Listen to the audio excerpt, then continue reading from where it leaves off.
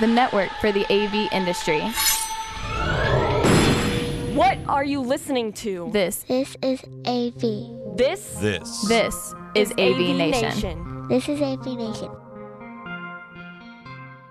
This is AV Week, episode 158, recorded Friday, August 29th, 2014. Call them clients. Ready. AV Week. Performing scan. Week. Online. This is AV Week. AV Week. This is AV Week, your weekly wrap-up of audio, visual, news, and information. If you want to be picky, you can also say audio, video, and news and information. I don't care. My name is Tim Albright. I'm your host. It's the Friday before Labor Day. This will be an interesting show. That's all I'm saying. To make it interesting is George Tucker, who's looking up for some reason right now. Okay. Hi, George. Hi. He's the engineering coordinator for World Stage. He's also... Today, he's my entire brain. I usually say he's the left side of my brain. Today, he's it. He's it, folks. So you're going to be able to solve quadratic equations but not balance. I can. And do it with a Yonkers accent. Yonkers. Yonkers. Local 152. Oh, whatever. Forget about it. Forget about it. Hey, I was born and bred in Hampton, so what does that say? Yeah. I was born around cornfields. I live around cornfields, and most likely I'll die around cornfields. So what you're saying is you're a cornfield. I'm a cornfield. I'm a cornflake, being born and raised in Illinois. That or soybeans. So, also with us from just down the street, sort of. In my Midwestern brain, Steve Greenblatt is just down the street from George. He's the chief muckety muck at Control Concepts, and also the host of our very own State of Control. How are you, sir? I'm doing great. How you doing? Doing well. And also, last but not least, not to be outdone, but he's in the real time zone. That would be the Central Time Zone. Jamie Trader from AMX. How are you, sir? I'm doing great. How you doing there? Doing good. This week we got some interesting little back and forth. First of all, we've got some, let's call it residential-based stuff, which is unusual for us. Typically, if we talk resi stuff, it's all about displays, which we do have a couple of those. But there have been some interesting developments over the last couple of weeks when it comes to control and home automation and some DIY stuff. So we're gonna kick that around. Also, going to tackle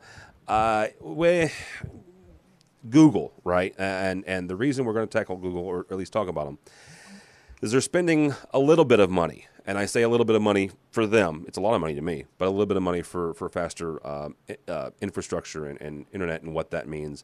And also, something we've talked about on this show more than once, but it has now gotten into the realm of electrical contractors, and it's a EC Magazine is a resource we pick up from time to time.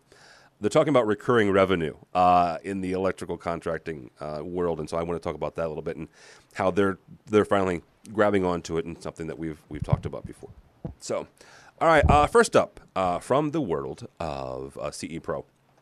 Let's see if I can figure out how to show this on the screen again this week. PEC, I believe, is high, or PEQ. Let's just put it that way. PEQ. Home automation will finally be sold at Best Buy with quote-unquote eye control service. Now, here's what you've got. And by the way, this is being recorded on the 29th of August. This says you can buy it on the 31st, so knock yourself out. 2 more days. George, we'll start with you on this. And no, actually, Steve, we should start with you. What is this going to do when it comes to not just home, but guys who live in residential, like our buddy Rich Fregosa, right? But also to the pro people, and this is the reason why I ask it this way. You've got the standard, the iPad. I can do it in my house, so the executive brings it into the boardroom, and I want it to do, I want this to look and feel like my house. How much of an impact is this going to have on guys like Rich, but also on guys like you and me who deal in the residential and the education world? I look at it from a couple of different ways. One, I think that it's good for people to really be able to grasp what we do and the complexities of it, the challenges, the value of it. Because when you do ask somebody what you want, when you're talking about a truly custom system, they have a better sense of what they do like and what they don't like. And I think having something that's a lot more tangible, and especially when you're speaking to people about what it is that we do, the ability for them to grasp it and to be able to own something that they've put in and that they've been able to master on their own gives them a good sense of what it entails. So I think that on that side of the fence, it's a lot of value. On the other side of the fence, people I think will undervalue what we do because of the fact that they can go and get it and do it themselves. Yeah. So you know you could look at it from both sides. But personally, if I were to pick one, I would say it's a good thing, and I like the fact that what we do and the automation world is becoming a lot more tangible and available to everybody. Okay, Jamie, you work and live and breathe the AMX world, right? You guys are one of the major players in automation and control. Is Steve right? Is this going to help, control become more of a household name and make it, more user-friendly, let's say? I think it absolutely accomplishes that mission. It definitely makes it, just more accessible and more available. I think the market that this is really appealing to is a market that isn't being served. And these are guys that are comfortable, doing things on their own. They have a set of expectation of just base fundamental controls. And it's not so much about, if you look at what these things deliver, they don't deliver very tailored, unique experiences. And I think that, the more that we can make these types of technologies available to that a specific market segment, it really validates a higher end market that basically says, I want to have, I've got people that want to have a curated experience. And this is where Steve and high-end professional programmers with a lot of competency and a lot of time and market really can refine and really bring fresh and more value into the market space. That when you look at products like PQ and the, as I think the term Julie used was bajillion other products that kind of serve this space, is, it's really that this has served a market that hasn't been served before. And I think that what it kind of does is in the residential space, it kind of does something that's very familiar in the commercial space. And I don't want to go down a rabbit hole there, but I think that what you're seeing happen in the commercial space is a migration away from curated experiences and more just how do we accommodate technology to accommodate productivity, which kind of takes some of the art and some of the flair out of the products and product choices. So I think it's great. I think they're great. I think they're neat toys. I think they're neat technologies, and they definitely satisfy a need that just isn't being served currently. All right, George, one of the second longest running show that we have is DIY, right? And one of the things that I saw when I thought of when I saw this was those very people, Tim Gray and Zadi and the gang, John Danforth, actually, you, the one who started that show. Is this kind of what this is, like kind of to Jamie's point, people who are used to and comfortable in that world, that's who this thing is marketed towards? I think he's right. Yeah, this is the educated consumer, as that ad used to say. Although I think they are pushing for that mass acceptance where it's plug and play. They're all chasing the Nest. They're all chasing that dream utopian infrastructure where you simply buy it, plug it in, and it says, "Hey, who do you have in your house? Good, we can control that." Yeah. And if it doesn't, it automatically downloads it. Still, to that same effect, this is the way you get people in. Now, the Tim Grays of the world and the Anthony Zadis, they're looking at some other like do-it-yourself stuff, which is even deeper down. They'll play with this stuff, but they really want to go with X10. I can't even think of the other. Yeah, well, not X10, but there's. Yeah, don't get me started on X10. You know what that does. I know. And I'm being calm. Deep breaths. It's They're Friday. gone, so I don't have to worry. Well, that's true. although a very good friend of ours still uses it to control the lights in his house. I won't mention any names. Oh, that's fine. But he has a CTSD and I don't. So. Well, he got it for free. In a Cracker Jack box. You know what? If I had that, I probably would still be using it. Cursing it every day, but I would. No, seriously. This is this is an interesting idea. They're all chasing that Nest effect. And I think someone's going to catch fire, and then the job is to make that curated experience possible within the bounds of that. I mean, look, we have to admit that as technology gets faster, as technology gets smaller, some of the things we relied upon that were our bread and butter are going to go away into this domain because they just have to. The technology is going to catch up. Okay, so let me, and Jamie, I'm going to start with you. It's going to be unfair. I apologize beforehand. Who is going to get that Nest effect? Is it AMX? Is it a company like AMX or a company like you guys who has the ability to? I mean, you guys have got the background, you've got the pedigree, you've got the, the 10,000-pound engine behind you. Is it that, or is it a company like this, or a company like Nest, or maybe a smaller company who has some, I don't know, a crazy college kid cranking away in his dorm room? I don't think it's any one particular company. And if you look at all the market trends and just what's happening in technology in general, there's a sheer saturation that then fuels interest and fuels a lot of things. The question you're asking is basically, I think, more of a 10, 15, even a 20-year trajectory question. It's where does it all distill down to? At what point do all this, it's kind of looking back in the rearview mirror 20 years ago saying which social media platforms are going to reign, and it kind of distills down to one or two simple answers, whereas there's been 8 billion things that people have explored and gone toward. Is it going to be AMX? Is it going to be Crestron? Is it going to be any of these boxes? I don't think it's any one manufacturer.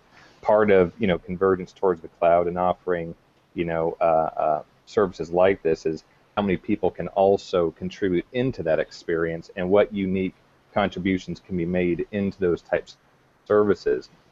The only thing where I get, and this is just a personal, this isn't AMX talking, this is Jamie talking, the only area where I get concerned is where's the point on subscription services model in a consumer market. Now, I sit there and I think about how many things do I subscribe to on a week-by-week and month-by-month and year-by-year basis. And when you start thinking about how many things you get recurring charges of, your security, your cloud storage, your Netflix, your DVRs, your Xbox Lives, your productivity software for personal use and home use, and now all of a sudden we're adding on layers of I want to just pay services to be able to make my garage door opener open my door at a certain time. At some point there's got to be a breaking point to where people feel a whole bunch of money outflow, but they no longer appreciate the physical and tactile things that they own and are experiencing. So there'll be a breaking point, and I think that it'll be interesting to see where it comes out, but I don't think there will be one reigning winner, if you will. Yeah. On that point, you bring up an interesting point about subscription services. 10, maybe even 5 years ago, okay, we call it 6. Everybody was fighting against the idea that you would have a subscription service that would be your main document place, like Google Docs, or Microsoft does on the cloud. We balked at not buying CDs and having subscriptions, as you said. I don't think we're that far away from people saying, you know what, it is just like my cable, and if I want it, that's what I'm going to spend my money on. Yeah. And I think there's an in there. That physical, graspy thing is for us old guys. No, I agree, but it's at some point there's the threshold of what am I willing to pay monthly money for? I don't think we're near or close to that line. Don't get me wrong. I think there's going to be a whole lot more monthly spending that'll go on, and I think you nailed it. I think in the home market it really points more towards who am I already spending money on, and if it's my cable provider, does that cable provider become more of my service provider and then become more of my lifestyle provider, my home lifestyle provider? That's, I think, more of the filter where you see it going, but I still think there's going to be some point where, let me put it to you this way: there's still a consumer base out there that still refuses technology in general. I mean, I'm still getting used to Texas lifestyle. I've still got neighbors in a really nice neighborhood that don't even have sprinkler systems because it's just too fancy and too much of a pain in the butt. They don't believe in it, right? So I mean, there's always going to be a spectrum of human types out there. Some who appreciate technology and some who don't. So it'll be interesting. No, it will be. But you also have the culture of, we talked about this before, where technology is pushing from the home back to the corporate. And part of that corporate back to the home is the idea of services, right? I mean, 99.9%, I mean, I'm not going to say every, but nearly every network sale that goes on, there's a service contract with, right? There, you almost can't get one without it. And what those service contracts do is it gives you, this, that, and the other. And that idea is coming back to the home when it comes to services, right? Whether it's your cable company providing control, or security, or your security company providing control, or it's Netflix or what have you. I mean, that's kind of where we're heading towards, where a lot of stuff we're doing now is service based. Which is, go ahead. Well, think in the commercial space where we're successful at service contracts. When you look at networking and IT business models, look at Microsoft contracts, Cisco contracts. Where we get really successful is where the services begin to subsidize the hardware. Well, even look at cellular technology for that matter too. Anywhere where a consumer can start to see that they're either going to spend money here or they're going to spend it over here, services become much more attractive when I know that I'm paying for the whole functionality and I'm paying for the experience. What I think is interesting right now is in this phase we're at with PEQ type products is we're still asking someone to spend significant amount of money on hardware, and then we're also asking them to spend money on a week-by-week basis. My comfort with paying for cloud storage is I'm not making a hard drive purchase. Yeah. When it comes to home automation, I'm much more willing to have a monthly fee if I don't have any upfront costs on hardware. So there's a lot of issues that come into service contracts, and one of the things we see happening right now is a lot of low voltage integrators are recognizing that they need to basically they need to enhance their company bottom line by growing incremental revenues, but they're still in the mindset of needing to make the money on the hardware as well. And these are guys that are going in and trying to sell services. They're recognizing that they're trying to sell services after they've delivered something, and they're saying, hey, we really need to sell this upstream. We need to sell this when we're actually bidding the projects. Unfortunately, in the low voltage world, a lot of those technologies that go in and are bid at a construction point aren't things that end customers have a tactile, experiential feeling with.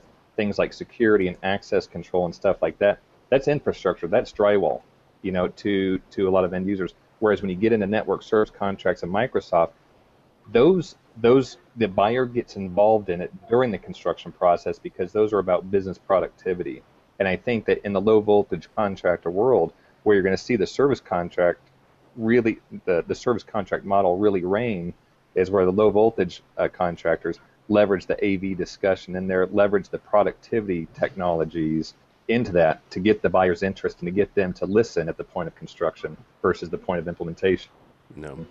Well, and this actually leads into a very nice segue into another one of our other stories. Again, I mentioned at the top of the show from Electrical Contractor Magazine.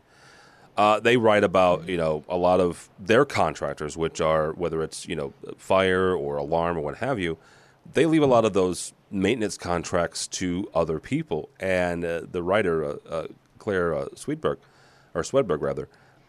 writes, look, guys, this is something where your maintenance and service contracts have got to be kind of wrapped in already. Steve, whether it's guys like you and I, Steve is a independent programmer. I'm Innovative, the company I work for, is an independent programming house. How do we start that conversation? Whether that's with the clients that we work with, or with whether it's our brethren like George's company, World Stage. Not only do they do live staging and events, but they also do integration. How do we start that conversation with those companies and say, look, guys, you've got to start wrapping these in, like Jamie said, you got to do it on the front end. I think that all that stuff is relationship based. So you're buying into a relationship, and you're buying into building that you have that confidence exists. So somebody is at a point where this is something that it's an easy sell up front before you actually do the project, and those pain points may not have been identified, where they may run into an issue and they may not know where they need to rely on something like a maintenance agreement. I think becomes a lot harder. Usually when we're in these situations, we've done the work, and as we're doing the work and we're building that comfort level, that's when we start to introduce, hey, what can we do to extend this relationship, because it seems to be working and it's something that I think that is going to be of value to you, and we want to be there for you when you're having difficulties, and we want to be able to continue to support you. And let's put an agreement in place so that we can make that official. All right, George. From your guys' standpoint, I mentioned World Stage is not only a live staging and event show company, which if you haven't followed them on Facebook and you're interested in television, you should, because every fall and I think every winter, is there an upfront every winter as well? No, every spring. Every spring. They do almost all the upfronts in New York, and it's really freaking cool. But anyhow, so how do you guys? Thousands of LED tiles. Yes, absolutely. I can't get George on the phone between around that time, and neither can his wife. So. But how do you guys start the conversation with your clients? When it comes to this whole services idea. Well, this is something we started long ago. I remember the birth of it, where we were like, and with the same resistance I think many integrators have, is what we had was, it's labor intensive. There's a lot going on. You always have to be responding, and is the revenue worth the outlay, and can that really work? I guess to put it in social media terms, is there an ROI that really matters here? And there is, because as Steve was saying, it is a relationship, and it's about not just getting recurring revenue, but about fostering that relationship. And something that my boss, the owner of this company, Josh Weisberg, taught me a long time ago was, you call them clients, they're not customers. Clients are relationships, customers consume. We're not selling to consume. We're selling to build solutions and things. And that was this sort of manifesto that we did that by, where you can do it, and you can send guys on regular stuff, and you can make money out of it, even when the emergency stuff happens and you feel like you're going to be pulling your hair out. You plan for it, and that always leads to, it's been a great relationship. We've had a little bit of trouble, but we're ready to expand, and we want you guys to do the following. We're not even bidding. We want you guys to do it. That's the kind of things that happen.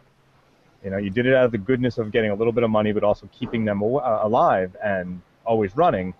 And you know what? Down the line, that really does foster paying forward and getting something for it. So, again, it's a client, not a customer. That's really what it's about to me. Well, and Jamie, George makes a good point. Yes, services are a nice revenue stream, and I shouldn't say a nice revenue stream. It's a revenue stream. It's another revenue stream for integrators in the AV industry. But it also benefits the client as well, because it does keep them up and running. So as a manufacturer, how do you convey that, I guess, to your integrators? I mean, not just the AVI SPLs of the world, but also, the smaller companies that are a little bit more regional, or city, one city or two city based. How do you convey that to your dealers? I think it's easy to convey. My opinion on it is not that the value isn't understood by the buyer, and by the buyer I just mean the end consumer, the end customer, the end client. I don't think anybody doesn't get the value. I think everybody understands that there's a desire to have a guaranteed uptime, a guaranteed productivity, guaranteed functionality, where really I think where the industry is kind of struggling right now at the moment is with trying to determine how early can they sell that relationship, how early can they sell that type of guarantee in the buying process.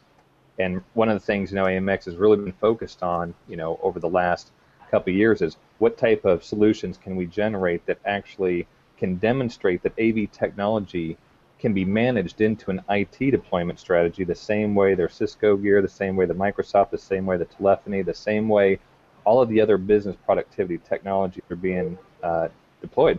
And I'm sure from you talking to Sean and some other folks, over the last year, you've probably seen a lot of the things that we've done with RPM and RMS. And I think it's really just about demonstrating that there's a much larger investment in technology than the actual original spend. You've got 90% of your actual equipment costs come in how you maintain and sustain that equipment. So we're just really educating end users on, and I shouldn't even say educating, we're really just talking in terms that they've already been using for the other gear, and we're engineering solutions that make those aspects of the technology purchase almost as important as the technology itself, things with RPM and RMS. Okay, yeah, and that was one thing that we as a company has started going down is RMS and getting our programmers trained on the not just AMX's remote management software, but others as well. Because you're right, it is a very here's the thing, it's a good tool, right? It's a good tool not only for integrators, but it's a good tool for the end user, because whether it's a university or it's a Fortune 500 company, it gives them a way to manage and maintain their assets, which is never a bad thing. So. Well, and here's your challenge. So the end user gets it. The end user knows that they want to be able to manage their stuff more intelligently. But typically, when you're selling after construction and you're selling to a person who's tasked with project management of technology procurement, you're selling to a guy that's been handed a bucket of capital revenue or capital spending. And that person at that buying level has very little care about what the operating impact is going to be over the next 5 years. And so even though the end user constituency, the steering committee that's listening to you position in the technology solution, gets it and agrees, and they nod their head and they say, man, that would be great if we could do those things. At the end of the day, all the ROI comes out of operating capital that they're not tasked with. Yeah. So really, to effectively sell service contracts, you're really talking about getting upstream in the decision-making process and getting into the people's ears that are actually affecting operating expense management. So there's a couple things there working against us that we all have to go and recognize and make sure we've got the right stakeholders at the table to discuss, to help them the way they need to be helped. One of the things that I use all the time to sell it when trying to go upstream or get to that higher person was, think about when you have a computer problem. And in the old days, or and even now, you buy an accelerated video card. They will often tell you from, say, the manufacturer of the computer, oh, that's another part, you have to call them. How frustrated are you that you have to call 15 people? Right. Why not be the person they can trust to go to? I'm that person. Right. This is what's going to happen. Don't go to 15 places. I'm your conduit. Let me go call 15 people, and I'll solve it. And I think that often sees, one stream, no red tape, you're responsible, done. I mean, put it in that way, they want one person to blame. You did or you didn't do it. And it gives them an out. I can blame you. Exactly. Good. Yeah. But yeah, I mean, I've one had nectarine. Yep. Yeah, I mean, working at a manufacturer, when you're tech support people, they are the answer people, no matter what. Because you want to be the one that solves it, not the one who said, you have to go talk to XYZ. Oh, don't get me started, because I've had conversations with other that bounce back and forth. So, and I may have gotten a hold of a bad, tech support person, but yeah, Steve and I have both been on the end of, have been the ping pong ball in that, haven't we, Steve? Absolutely. I have no idea what you're talking about. I've never heard of such a thing. I know you don't, because you're above that sort of thing, because you were the freaking paddle. That's why. So, all right, let's move on. Let's talk about. Let's cover a couple residential things real quick. First of all, Best Buy. This is another CE Pro story. Best Buy's Q2 revenue was down, but they're optimistic about Q3 and Q4. Why is that, you say? I guess you could call this two words: 4K.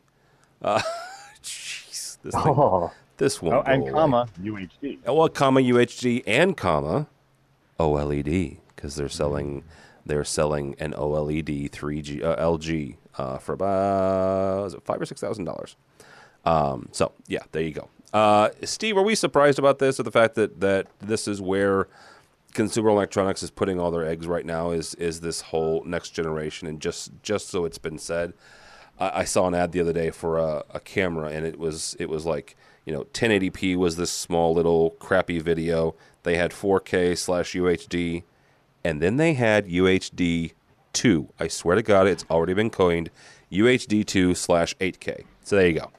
It's already starting. So Steve, are we surprised that this is where consumer electronics, and honestly where we're going to put all of our eggs in this basket for displays? Well, it certainly seems to be the way that things are going in our world, but yeah. I'm not really convinced that the average consumer is going to appreciate it. I mean, I still think that in some respects, there was a hard sell to get people to HD. There's people said I can't appreciate the difference, and now we have them at HD.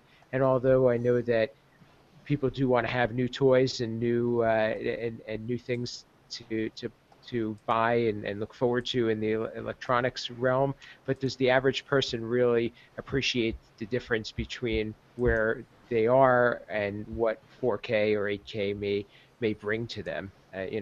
It's certainly a luxury and not necessarily a necessity. Yeah, George, is this kind of where we're headed anyway? I mean, not to poo-poo the march of technology and the march of progress, but this is kind of where we're headed, right? I mean, 1080p leads us to 4K, which leads us to 8K, which, God help us, will lead us to 16K, right? One would presume if all those kind of laws of iterations hold true, but sometimes I'm doubtful that they are true. I mean, Moore's law is Moore's law, but is it only just barely sometimes? And it sort of seems like more it's last suggestion. Minute. Yeah, well, if you suggest it, some people believe it, right? Yeah. I mean, the influence of it. More to the point about the company, though, I think what you're seeing is they said their online sales have grown. Yeah. And their distributor sales have grown. It's the box store stuff that is sort of sloped downward, and that's to be expected. More of us know what we know, and there's lots of resources out there to find the information, and maybe you go to one store in the area to figure it out, and then they're buying it online. Whether it's from your store or someone else's, it's about the convenience of not having to lug it home, rent a truck, all that other stuff. Yeah. So the expertise is not always needed. And good Lord, have you asked any of those box store people about 4K or UHD? Have you heard the answers? Yes, unfortunately. And it's not their fault sometimes. They're just thrust out there. You sell that TV. I have a very good friend who I will not punk out on this, but one of his favorite things is to spend his weekends in box stores, confusing the bejesus out of poor salespeople. So, anywho, 4K and UHD. You just have to ask him, does it do both? Yeah. I've never heard that one, so thank you. I like that. Jamie, you guys have got an interesting, a different interesting problem, and that's the infrastructure. Many people, much smarter than I have written about the challenge of, let's be honest, about transporting this stuff, right? I mean, Twisted Pair, as much as we all love it and bow down to it, it ain't going to get, you can get 6 feet, I think, about, that's it, with 4K. So what are your guys' challenges as a manufacturer, dealing with 4K and 8K? Well, I think the challenges are they're everyone's challenge, and it's exactly what you said. Category cable is it's very influenced by extraneous factors that we don't govern at a manufacturing level, and and all of us kind of a struggle from the same environmental issues and impact on it, and so does the need to distribute higher and higher definition content lead us more towards more and more glass and away from copper? Maybe not. Chipsets will continue to increase bandwidth and capability, and it's just really the challenge is making sure that when we're exploring the new chipsets that we're using ones that don't bring in more problems than what they're actually solving. Yeah. So it'll be interesting to see what happens, when the next set of chips come in and we can push more stuff down the pipe and we can start manufacturing cards that actually accommodate it, but then making sure we do it in a responsible way. I think glass answers a lot of problems. I mean, the box itself is a pretty easy thing to manufacture. Say that laughingly. But at least we can control that environment. We can control the box. We can control the card. We can't control what's going to wrap around that stuff out in the field. As far as Best Buy, I think one of the interesting things about Best Buy and looking at 4K and 8K and UHD and everything else that comes down the pipe, I don't see them as really looking at that as the saving grace from the technology itself being something new for them to sell, and that's where they think they're going to get their revenue growth from. I see them looking at they're pitting their hopes on 4K and all the upcoming signals, because those are all technologies that really require somebody to come in and experience. And as much as Best Buy complains about the showrooming effect, for almost 3 years now, they've really been vocal about, the impact of the internet and how it's turned them into a free showroom. There's research all the way back to 2011 that points out that, 40% of buyers that are walking into a store with a mobile device, or 40% of buyers that are walking into a Best Buy have a mobile device and they're shopping prices right there in hand. And of those 40% of consumers that are walking in there, 97% of them are buying the product that they're looking at in the showroom, the Best Buy showroom. They're buying it online for cheaper somewhere else. So I think that there's this recognition that they have a showrooming problem, but yet, how have they changed their business model to accommodate that human need to go in and experience what does 4K mean? How does 4K feel to my eyes? They haven't changed their business model. One of the things I think you'll see happen is at some point they're going to recognize that, they are influencing, I think it was in 2013, they had measured that they had influenced $1.8 billion worth of technology revenues just in one holiday season. Wow. Not that they actually sold and moved all of that revenue through their stores, but they influenced it. So at what point did they say, let's take out the shopping lanes, let's take out the checkout aisles, and let's make this a physical online store?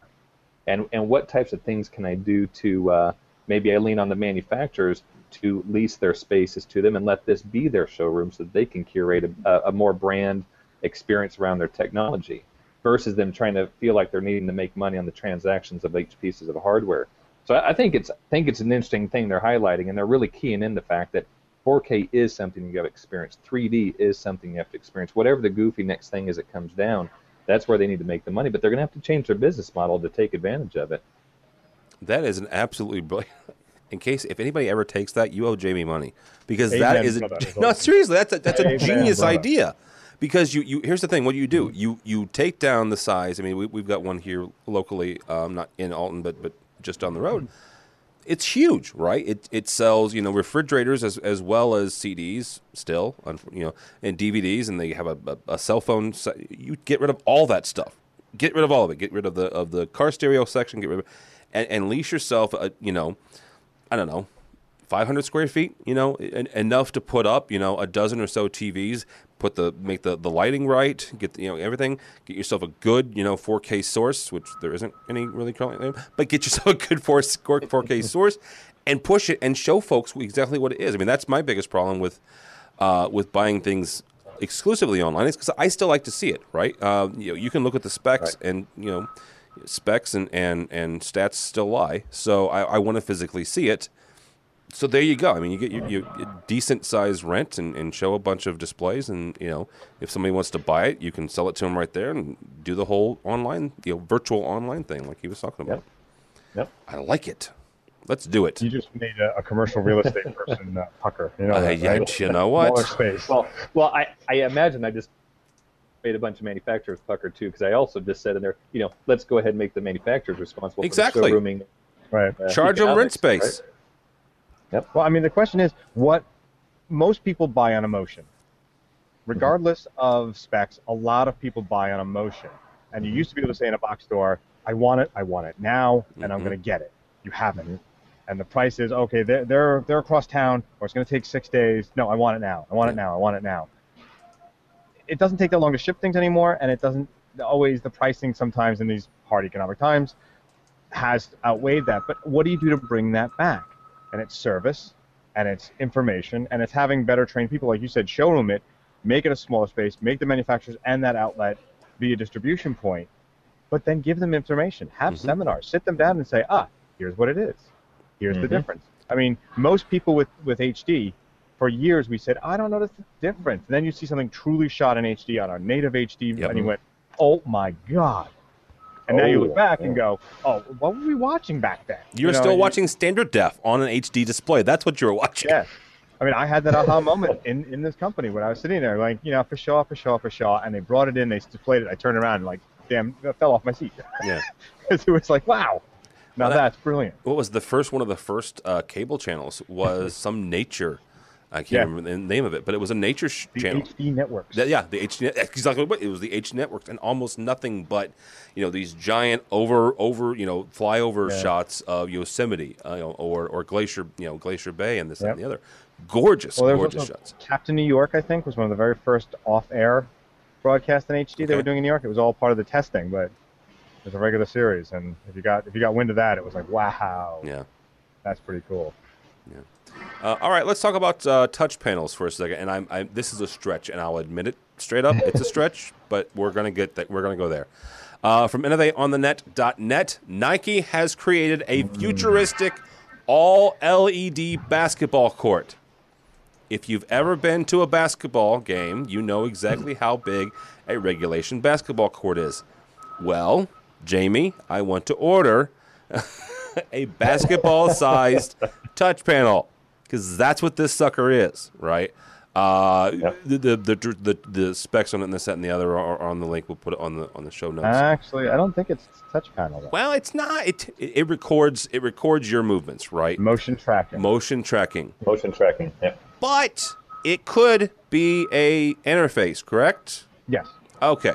That's all I get. Well, think of what motion is. Motion is reacting to coordinates. Exactly. Yep. So there you go. So I want it to control my control system. Why do I have a vision of like? Oh, wait. I have a vision of you controlling your house like Big when they do the exactly. Exactly. Jamie's got nothing. I think that thing was one of the coolest things I've seen. I mean, I hate to say it because that there's a lot of flash and glam associated with it. And I think a lot of people could look at that and go, "Oh, that's crazy," but that really excited me. Only from the standpoint of I hate basketball. So I should preface everything I'm about to say by saying I'm not a basketball guy. But having said that, I look at the potential. Everything that's on the internet about what they can do with that is all the obvious low-hanging fruit, which is the training needs, the advertising needs, all the stuff that you can do with that kind of interactive floor. I'm looking at it as a non-basketball fan going, oh my gosh, I can actually create a canvas to accommodate sport variants. Yeah. I can start to change rules. I can start to, I can add dynamics to the game that didn't exist before with a static canvas. So that's where I get excited about it. But I tried to find more about the economics of it, and all I could really find was that, similar, LED floor technology is used for, dance floors and disco floors. I mean, you range in price from anywhere from, $900 a square meter to $1,500 a square meter, depending on pixel density. So just for the sheer, floor elements alone, for a basketball court, you're looking at, almost $750,000 just for the floor. Just to get the fiber elements in there or get the light elements in there. I'm curious what they're actually invested in that thing.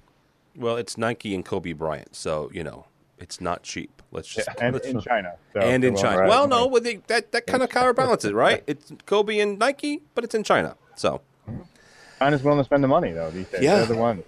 There's another site called Design Boom that covers this. It was done by the folks at AKQA.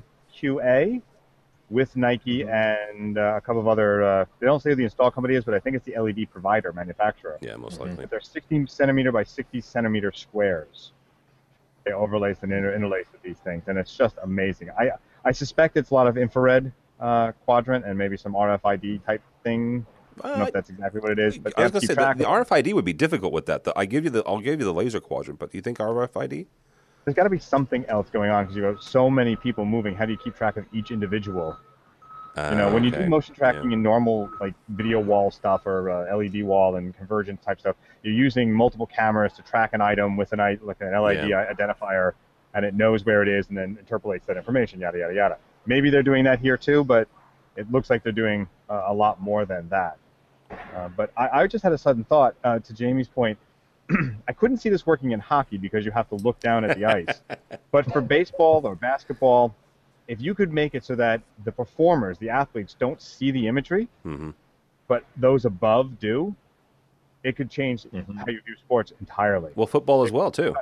Yeah, football, too, yes. And maybe you could do it for hockey if they don't see it. Maybe you have, what are those, the little art with the two levers that if you look up, you'll see black. If you look down, you see an image silhouetted or something. Hockey's, though, a little bit more reflective, like the actual surface, That'd be difficult. But I could just see that, like, it almost looks like a video game if you watch the video. It looks like they're in a video game. You could bring back the glowing puck. Remember that? Oh, the glowing puck. Yeah. I know George didn't, but I loved the glowing puck. Oh, yeah, when it wound up in the audience half the time. not really. They're those two guys digging at a red thing in the middle of the crowd. If you don't know what the glowing puck is, you youngins, when hockey started getting more and more popular, Fox Sports, back in its early infancy, picked up the rights to NHL hockey, and they actually made the puck glow so you could follow it. Some On of the screen, times. yeah. Some of the And it would get red and fast when it Yes. when it just Yeah, the trail was very The nice. puck The were trail. together. Yeah. Steve, you got anything on this one? We going to throw this into somebody's touch panel system or control system? I would agree with a lot of that said already. I think it has a lot of good training tools. I think it could, it's very cool for somebody who would like to be able to analyze a game a little bit more. I think the football part of it would be very cool if you're really into the strategy. It has a lot of application. I don't know how much of it is going to be something that is going to come into our world, but I think that if we could do something it could provide some value to a sports fan, and I appreciate it. All right. A couple things before we let you guys get out of here. One thing is, last week on this very program, we were challenged to the ALS Ice Bucket Challenge, and we took the challenge. Crestron challenged us, and we called out our friends over at Commercial Integrator, as well as Margot Dewahi and Infocom, and there's our buddy Craig McCormick getting ready to do said Ice Bucket Challenge. So.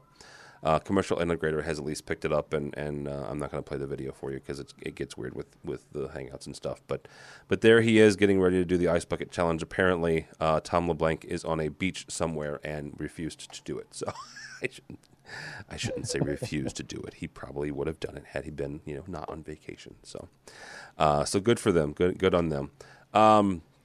Also, we've got a couple of other things real quick. We mentioned at the top of the show the PEQ home automation thing. And something else real quick, and I honestly I should have brought this up when we did the original story. But Chamberlain, this is from CNET.com. Chamberlain MyQ Garage is actually getting into the smart home space. And CNET did something interesting, and they called it a gateway drug for home automation. George, is that accurate? I mean, is this kind of how we're going to get into DIY home automation, stuff like this? Nah, you're muted there, George. I mean, that's typically how I like you, but There you go. Is that better? Yes. Sorry. It got really loud in here. I have forklifts going back and forth sometimes. I'd rather annoy me than annoy everybody else. I gotcha. So let me start again. I think it's a pick your poison. Okay. What's a gateway drug to you is not to me. So for, I guess, somebody with a home with a garage, that's a great gateway drug towards, hey, I need this. As the article states, I need a camera.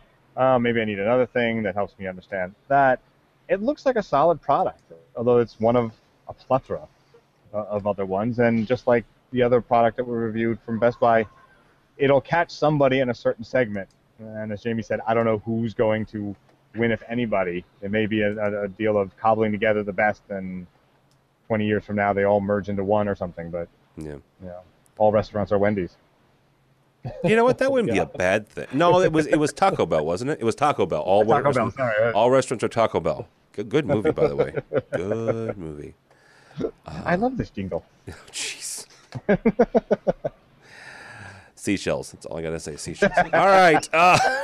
If you don't know what we're talking about, it's Demolition Man. So go check it out on. I don't know if it's on Netflix or not. So I would imagine probably not. Maybe it might be.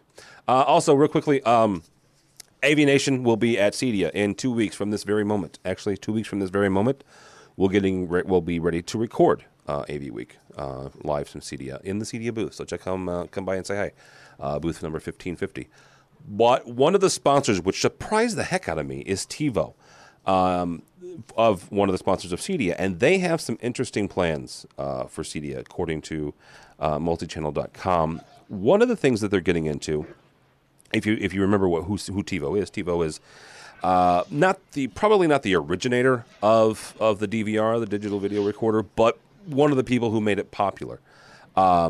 Steve, we'll kick it off with you on this. Where do you think that they're going when it comes to DVRing and some of the stuff they're getting into is cloud storage and streaming as well. So are they just kind of are they trying to reinvent themselves to stay relevant, or is what they're doing maybe really revolutionary? I think the thing that TiVo has going for them, and they always have, is similar to why Kaleidoscape was a leader in what they did, is that they had the great user interface. It was very easy to use. People liked it. They liked the sound the remote made, and it just was. I have TiVo, and I've never varied from it. The cable DVR to me was just wasn't as good of a product in terms of usability. The difficulty is that it didn't keep up with some of the advancements, and the ability to record more shows and be able to watch things in different rooms had lagged, I think, or had not been as seamless. And I personally would like to see them come out with something great. I think the cloud would be a wonderful solution to not have to worry about the storage, and that's kind of my take on it.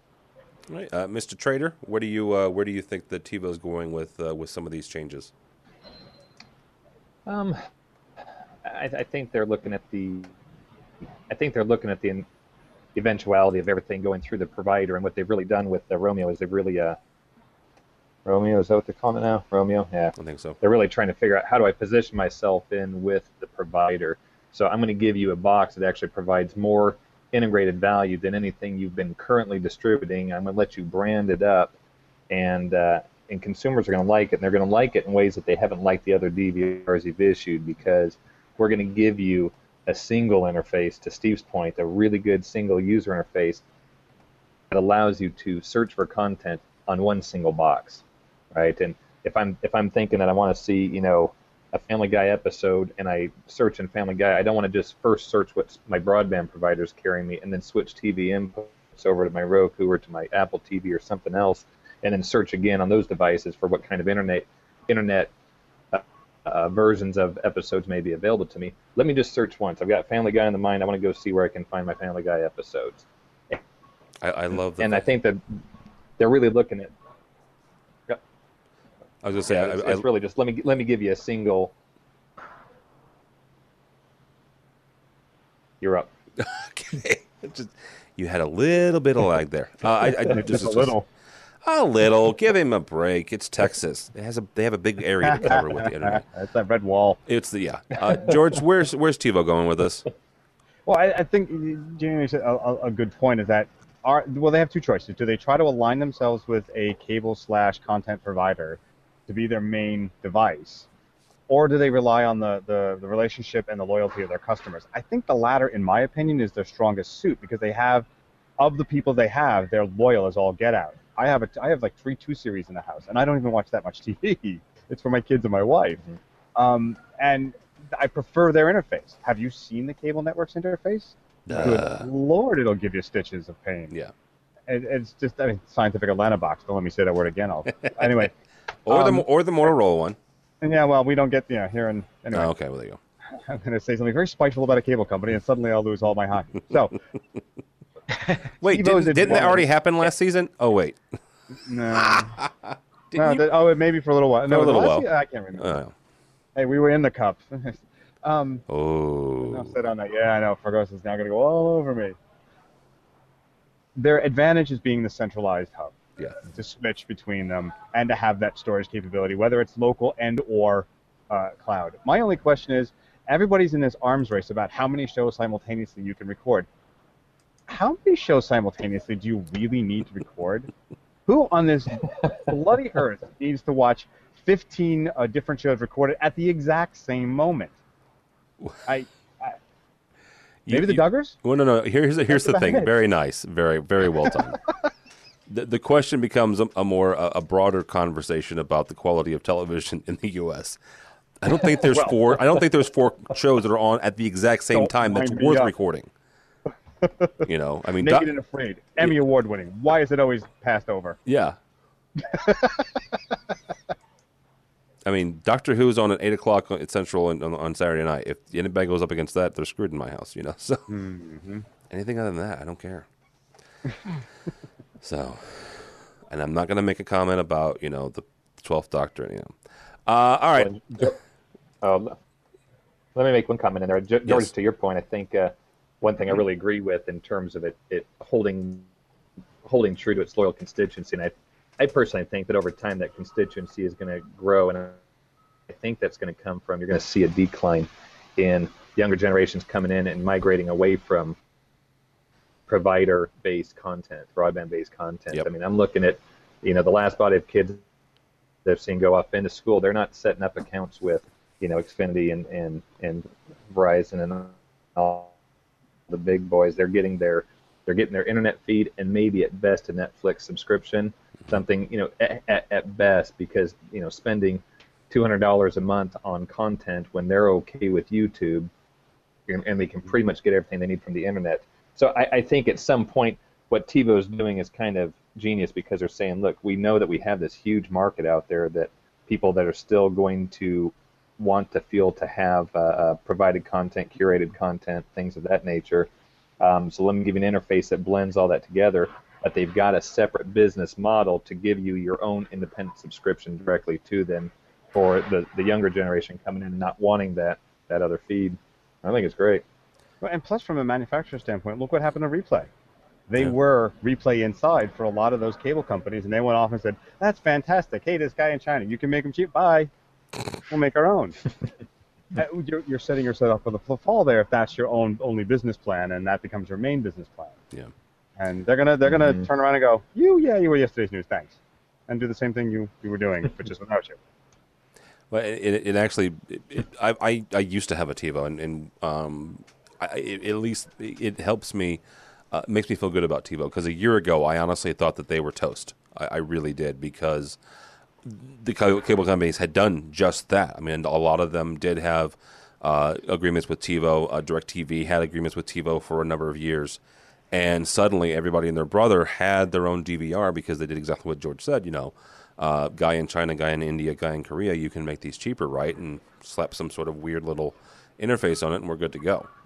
So yeah, it at least, they're at least forward, more forward thinking than I gave them credit for a year ago. So, all right, one last story, and then I'll let you guys get out of here. And it's not really, commentary. It's more of a, hey, this is what's going on with some buddies of ours. Our buddy Chris Netto over at Red Band is doing something interesting. It's kind of a cryptic note, so I'm just gonna put it. He sent me a text that, hey, talk about this. And I said, all right, let's talk about it. It's not really clear what he's doing, but according to his blog post on AV Shout, he is getting rid of Red Band, or at least decommissioning it, as it were. And George Tucker. There's nothing showing up on screen, by the way. Oh, well, then there you go. Oh well, I'll just keep talking. Are you showing up on my screen? Huh? About decommissioning. Yeah. So, oh well. Yeah.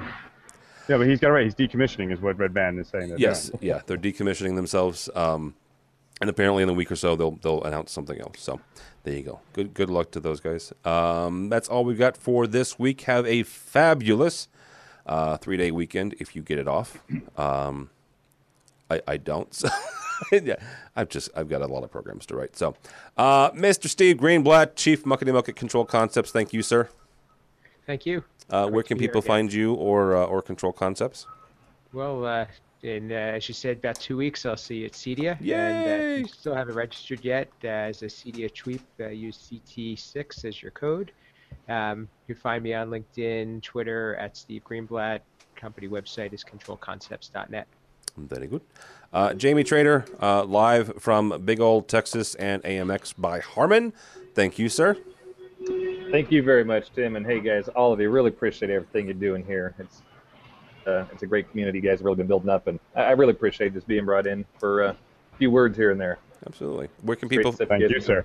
Where can people find you or AMX? You can find AMX at AMX.com. Find me personally, Jamie.Trader at AMX.com, and definitely look out for us on all the major social areas like Facebook, YouTube, Twitter at AMX Talk. Keep up with what's current. AMX Talk, indeed. All right. And last but not least, my buddy, my pal, Mr. George Tucker. Where can people find you, sir? At Tucker2s on most social media platforms, commercial integrator, corporate tech decisions, and ramblings here and there. All right. Also, you can find him Usually on the street corner. Usually on the street corner with a sign that says "The end is nigh." Yeah, disheveled. Yeah. I was going to say something about the end of the world and Armageddon, but yeah. Anyhow, Great movie. Yes, it was. And Steve Buscemi was in it. He's in every movie. He's in every movie. He is, and pretty good actor too. So a firefighter for NYFD too. And a damn nice guy. Very nice guy. So, why are we talking about Steve Buscemi? George is also on a number of other shows. I mentioned DIY. From time to time, you'll catch him on that. But you'll find him on the Lighting Guy show. Sometimes you're at least involved with the Lighting Guy show. Yeah, and James also Fidel, who is the main guy on that, he does a lot of it is interviews with lighting people, lighting designers, and education on lighting techniques for the integrators. So some of it's basic stuff, some of it's interviews with people changing the paradigm, as it were. Also, just to fill in for you, Pico Perspectives is having a new episode come up. The Live Life is undergoing a change, and we'll be bringing on some new hosts and some new ideas, and you'll see that shortly at the end of the month. All right. Also, we're going to have a new episode of AV Social, which is kind of highlights. Don Mead taught a class at InfoComm this summer at InfoComm 2014, so we'll have highlights of that. Barry Course, a new EdTech is up. Steve and I did a new State of Control last week, so that is up as well. Also mentioned a couple times, we're going to be at CEDIA. Yay! You can see our pretty faces live and in person. Friday, September 12th. We're going to be doing AV Week live from the CEDIA booth 1550. So come by and say hi. 1 o'clock Mountain Time, I believe. And then the CEDIA version of the Tweet Up is coming to also CEDIA. Also happening in the CEDIA booth. They're being very nice to us. Happening at the CEDIA booth. Again, booth 1550, 4 o'clock to 6 o'clock. Come by, sir, for some free food and drink and some networking. That one is sponsored by Crestron and Middle Atlantic Products. They've been very nice. Gave us some money so we can give you free food and drink. So come by for both of those if you would. And Jamie, are you going to CEDIA? I will be out there on the Harmon floor. Yes, sir. All right, well, come by and say hey. Definitely stop by and say hi. Yep. Yeah. So, also, I talked with our good friend Becky Duck, Becky Villarreal from Middle Atlantic, and I know they're not a sponsor anymore, but I'm still going to talk about this. They're doing something very cool.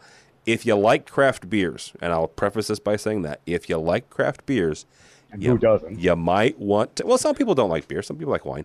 You might want to go by the Middle Atlantic booth. Let's just say that they have contacted most of the craft breweries in and around the Denver area, and you will be able to partake of said craft beers from in and around the Denver area at CEDIA. Now you're just rubbing it in, aren't you? I am, because I'm going to have one for George. Rubbing this in and making me feel bad. You bastard. Grab a red eye. There's all kinds of flights out of New York. Yay. So, yeah, you might. I better see a picture of you drinking at least one of them. I will send you at least one, yes. At least one.